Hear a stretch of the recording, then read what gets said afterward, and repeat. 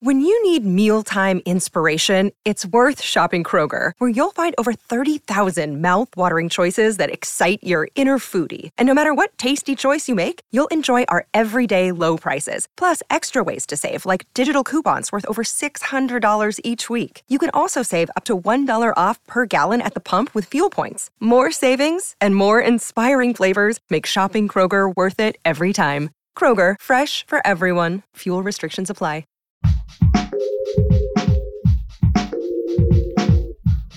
What if you could become a better person, not by working harder, but by taking one small step a day? And not because you're a bad person now, but because there's something inside you that's ready for more. How to Be a Better Person gives you one tiny step a day you can take to be the person you want to be. My mission? To help you live your best life. Hi, and welcome to How to Be a Better Person. I'm Kate, your host and author of the book How to Be a Better Person, which has 401 ways to make a difference in yourself and the world. This week on the podcast is all about creating new habits. If you're tuning in for the first time in a while, or for the first time ever, last week's episodes were focused on breaking up with old habits, so be sure and go back and catch up on those too, because they relate to what's happening this week. Today's big idea builds on the adage that you catch more flies with honey than with vinegar, and that you can get a donkey to be happier and more productive by giving them carrots instead of hitting them with a switch. Meaning, in order to really cement in a new habit, it helps to celebrate every little piece of progress you make and savor every little benefit you notice. This is harder than it sounds because the human brain is wired to look for problems and not good things. It's called the negativity bias, and it's what helped us remember which plants made us sick and where the saber-toothed tigers congregated so that we could avoid danger and survive. So the negativity bias is not all bad, but it will also get you to breeze right past good things, like how energetic you feel the days after you get in bed early, or how not bloated and gassy you are when you eat the healthy foods that agree with you, or what have you. Again, awareness is a crucial player here.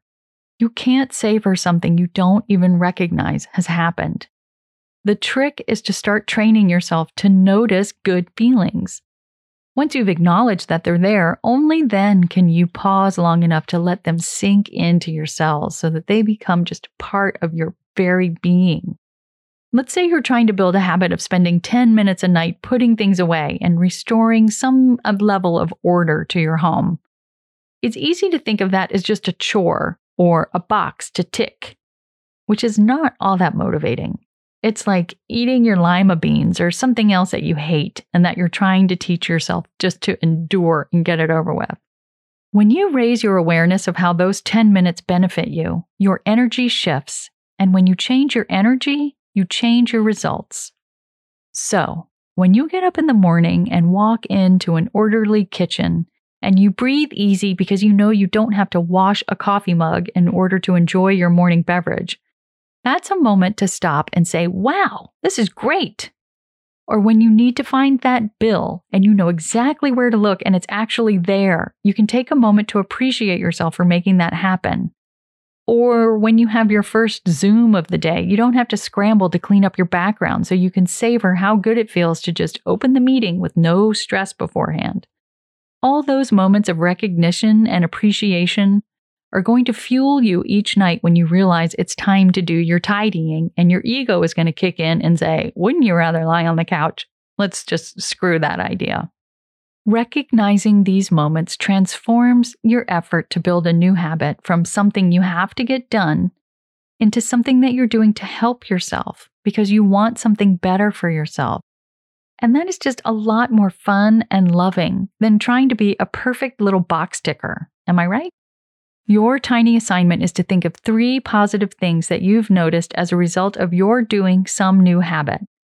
If you've been getting more exercise, it could be when you climbed the flight of stairs and noticed you weren't winded the way you used to be. Or when you saw yourself in the mirror and detected a little definition in your bicep. Or when you woke up in the morning and noticed that your back doesn't hurt. It doesn't have to be this big transformative moment like when you fit back into your skinny pants. Just these little things that make you feel something positive. You can do this at a certain time of day, like when you first get in bed or while you're in the shower. But whenever you do it, devoting a little time to remembering those things that made you feel good as a result of your efforts to create a new habit will help you have a greater sense of recognition when those things occur the next time. Does that make sense? You're going to raise your awareness to help you have more awareness. And then the more aware you are of the benefits your new habits are creating, the more you'll naturally want to keep it up. And you'll be able to avoid the temptation to backslide. And backsliding is something we're going to cover tomorrow. So come on back. Thanks for listening to How to Be a Better Person. Our theme song is Left for Deadish by Junior85. The podcast is mixed by Sound Advice Strategies. If you liked what you heard in this episode, share it with someone you think would like it too. Your voice matters. Also, How to Be a Better Person has an official newsletter that sends the past 7 episodes, a sneak peek of the week ahead, and one well-chosen meme to your inbox every Saturday morning. Sign up at beabetterpersonpodcast.com and click on Get Podcast News. I also love to hear from listeners. I love it.